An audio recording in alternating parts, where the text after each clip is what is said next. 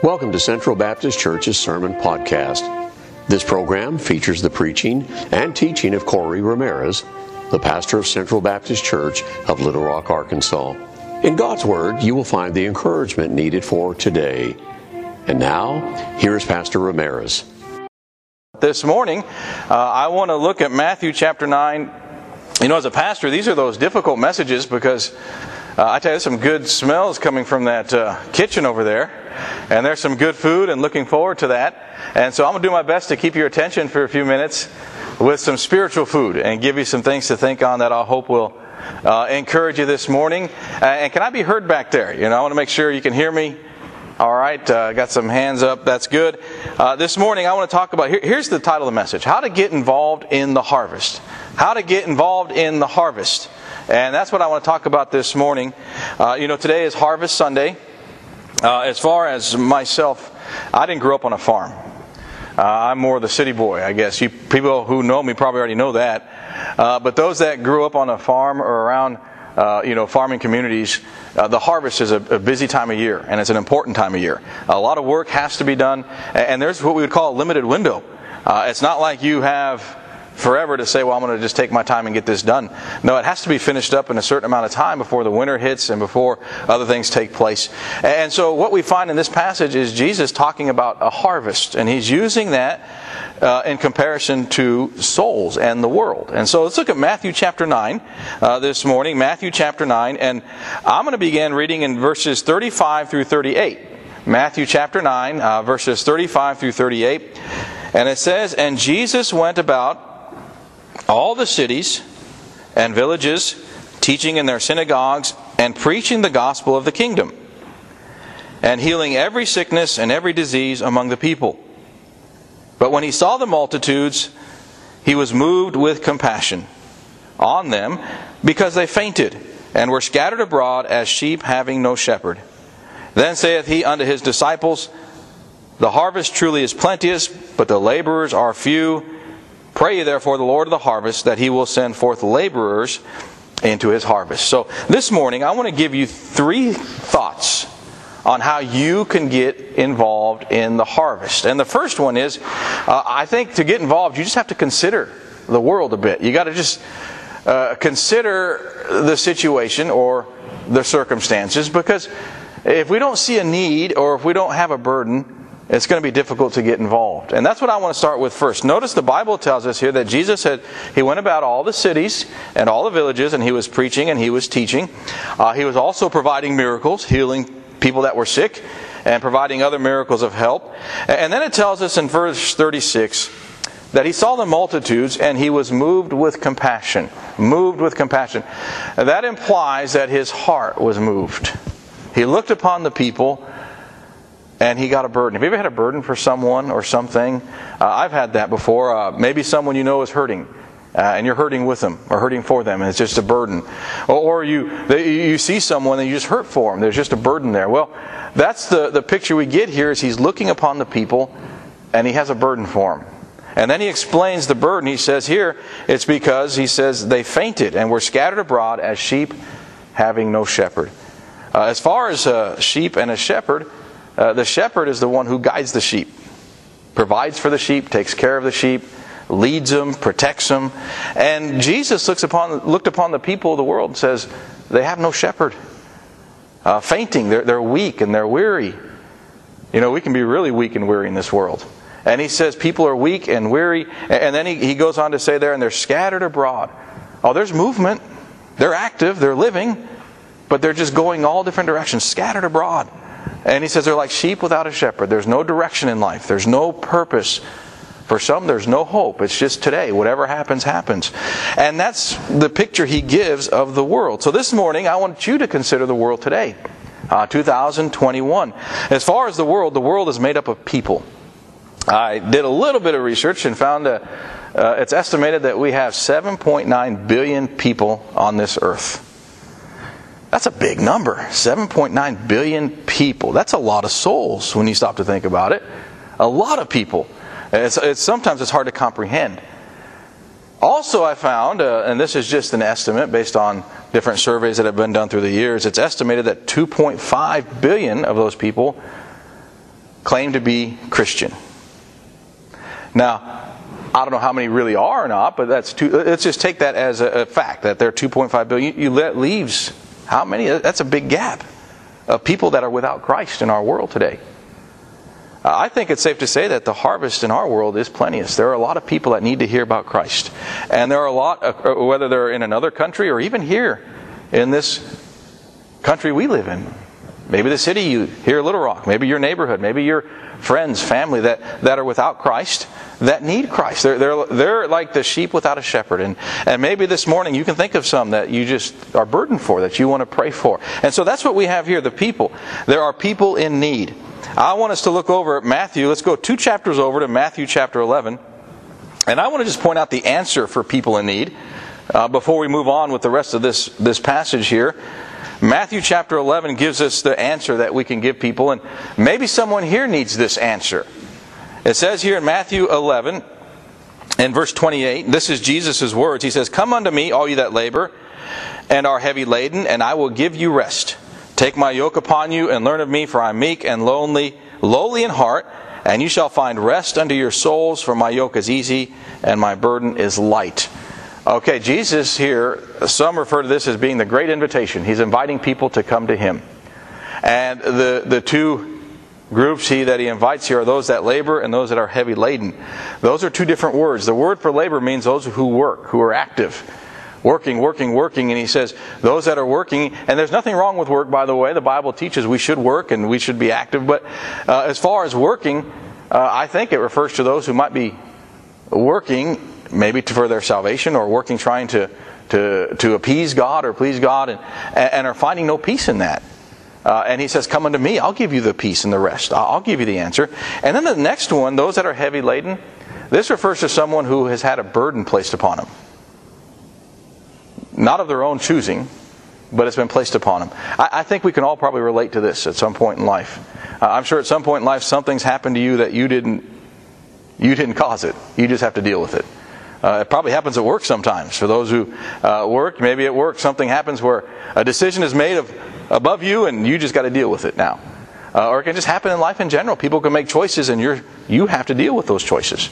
That's what this is referring to. Those that are heavy laden, that have burdens placed upon them, not necessarily of their own choosing, but have to carry those burdens now.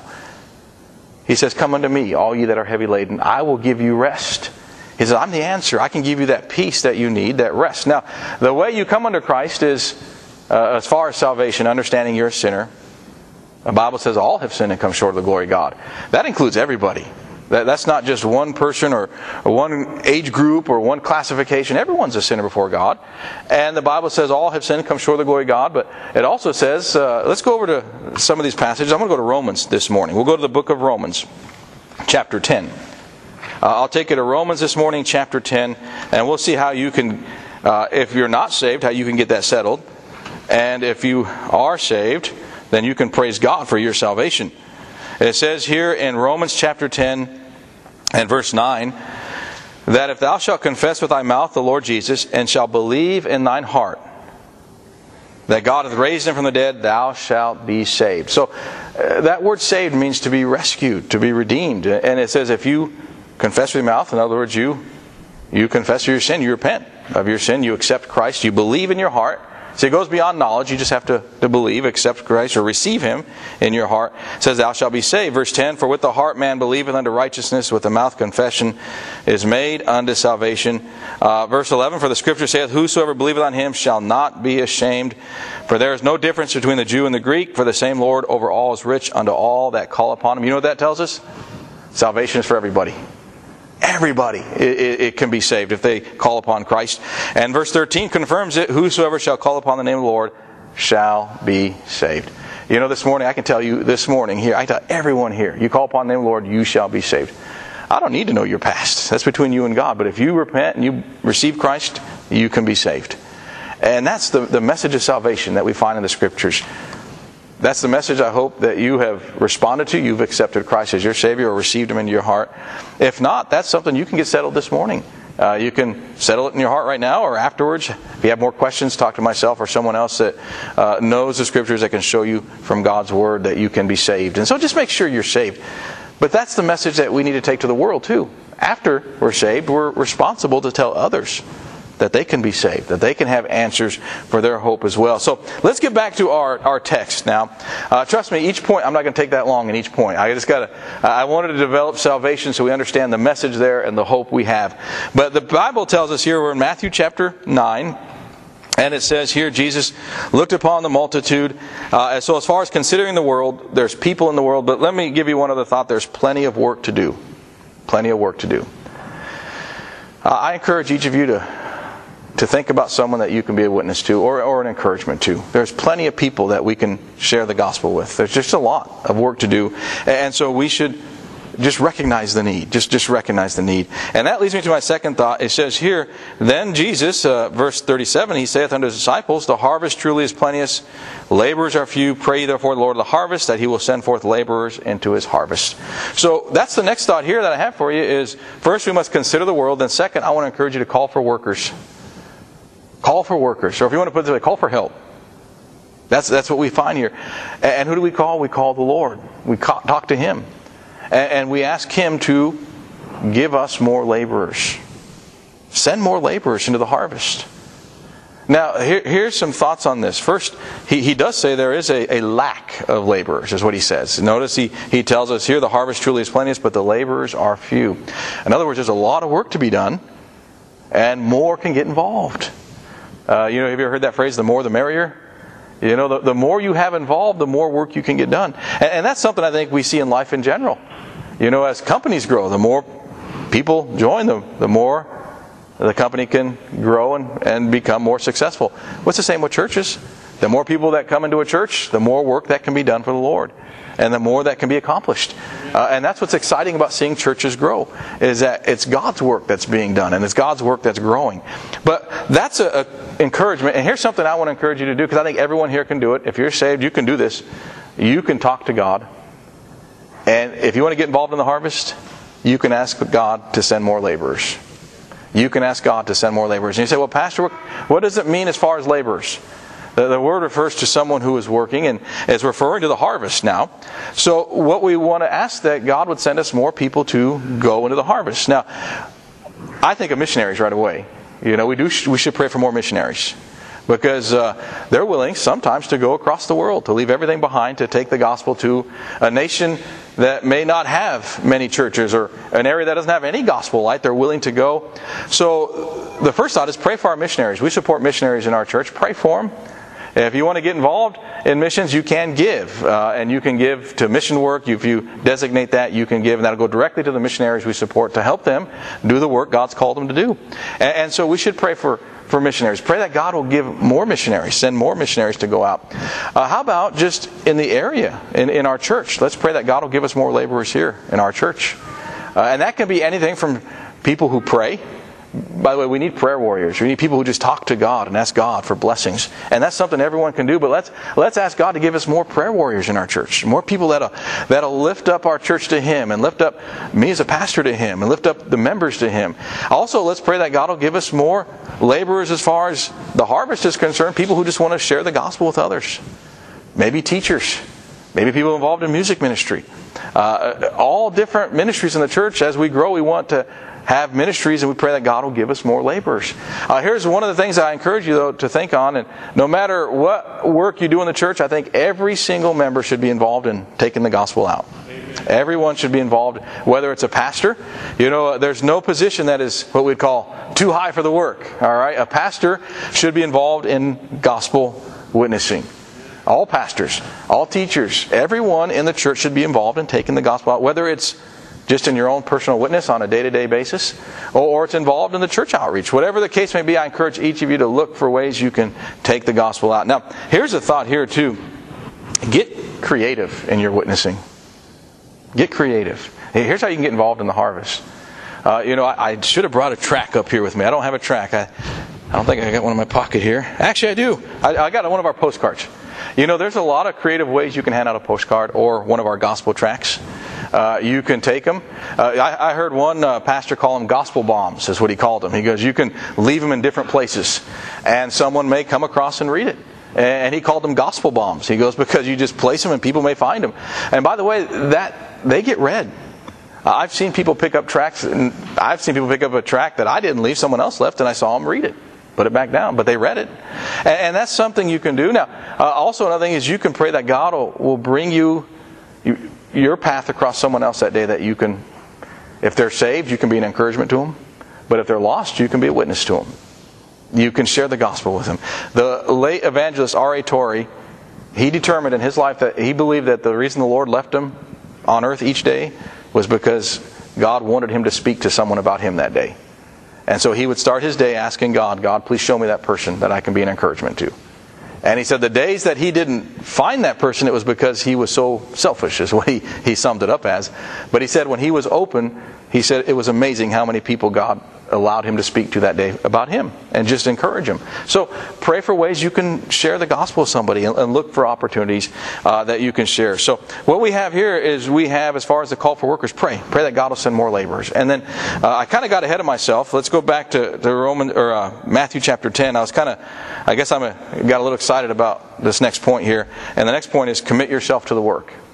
Notice what happens in Matthew 10. Right after he told them to pray for the laborers, it says, and when he had called unto him his 12 disciples, he gave them power against unclean spirits to cast them out, heal all manner of sickness, all manner of diseases. And then it says, now the names of the 12, he gives us the 12. And then it says here in verse 5, these 12 Jesus sent forth and commanded them, saying, go not into the way of the Gentiles, into the city of the Samaritans enter ye not, but rather go to the lost sheep of the house of Israel. There was a purpose to that, by the way. Later, the gospel would open up to everybody. But here's the point I want to make. After he told them to pray for laborers, then he told them to go out yourself and do the work.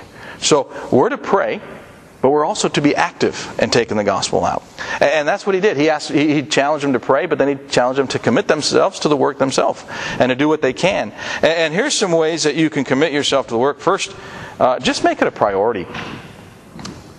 I have found in my life when something is important, then I tend to do it. If I don't think it's important, then I might do it. Maybe I'll put it back to next week or the week after, or maybe I'll never even get to it.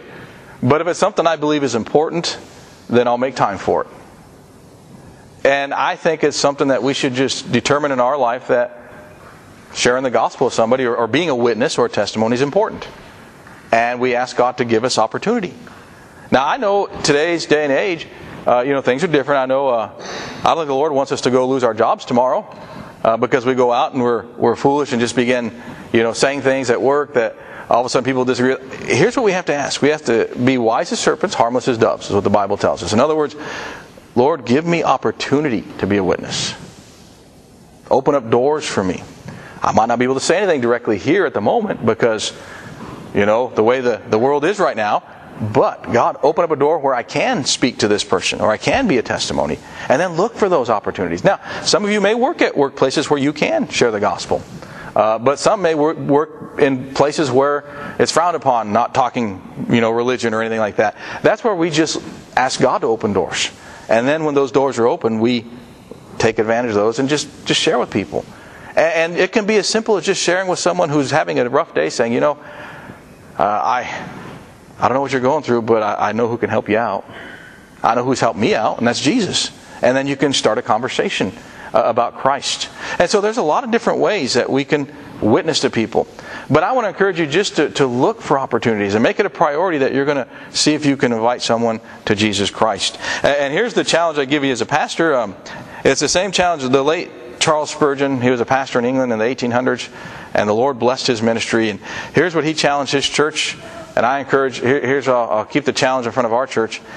If you can lead someone to Christ, then do that. That's the greatest blessing, is to see someone saved. And if you're able to share your testimony maybe, and by the way, I know a lot of people were saved just by hearing someone tell them how they were saved. Said, this is how I was saved. That's how the Apostle Paul did it. He just said, this is how the Lord changed my life. He can change yours too. And so just share your testimony with somebody. So if you get that opportunity, then I tell you, that's a blessing. But if you don't have that opportunity, let's say you're unable to spend time talking to somebody, or let's just say the Lord doesn't open up those doors, well then invite people to church. Because when they come to church, at church they may hear the gospel, or someone else in the church family may have an opportunity to lead them to Christ. And so that's the challenge. Do the best we can as far as trying to lead people to Christ, but if you are unable to, just invite them to church where they'll hear the gospel. They read it on here, or they'll hear it in the message, and God will work. And so that's a way you can be involved in the harvest. You can invite people to Christ, and if they don't come to Christ, invite them to church where they may hear the message of salvation and come to Christ then. So here's some thoughts I want to wrap it up with this morning. I got 3 thoughts in conclusion. It's a lengthy conclusion, so this is the challenge here. Let's read this passage again. He says here, "The harvest truly is plenteous, but the laborers are few.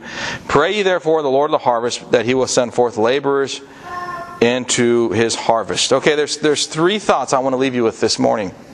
The first one, this passage implies that there is work to do. There's work to do. And here's some encouragement. If you see the work, then get involved. Or if you see the work, ask God for more laborers. But if you can't see the work, then ask God to open up your eyes so you do see it. So there's work to do. That's what this implies. And we have to see that work to get involved. Let's consider people. Okay, here's how we can see the work. You know, everyone that you meet this week has a soul. And everyone's soul is important.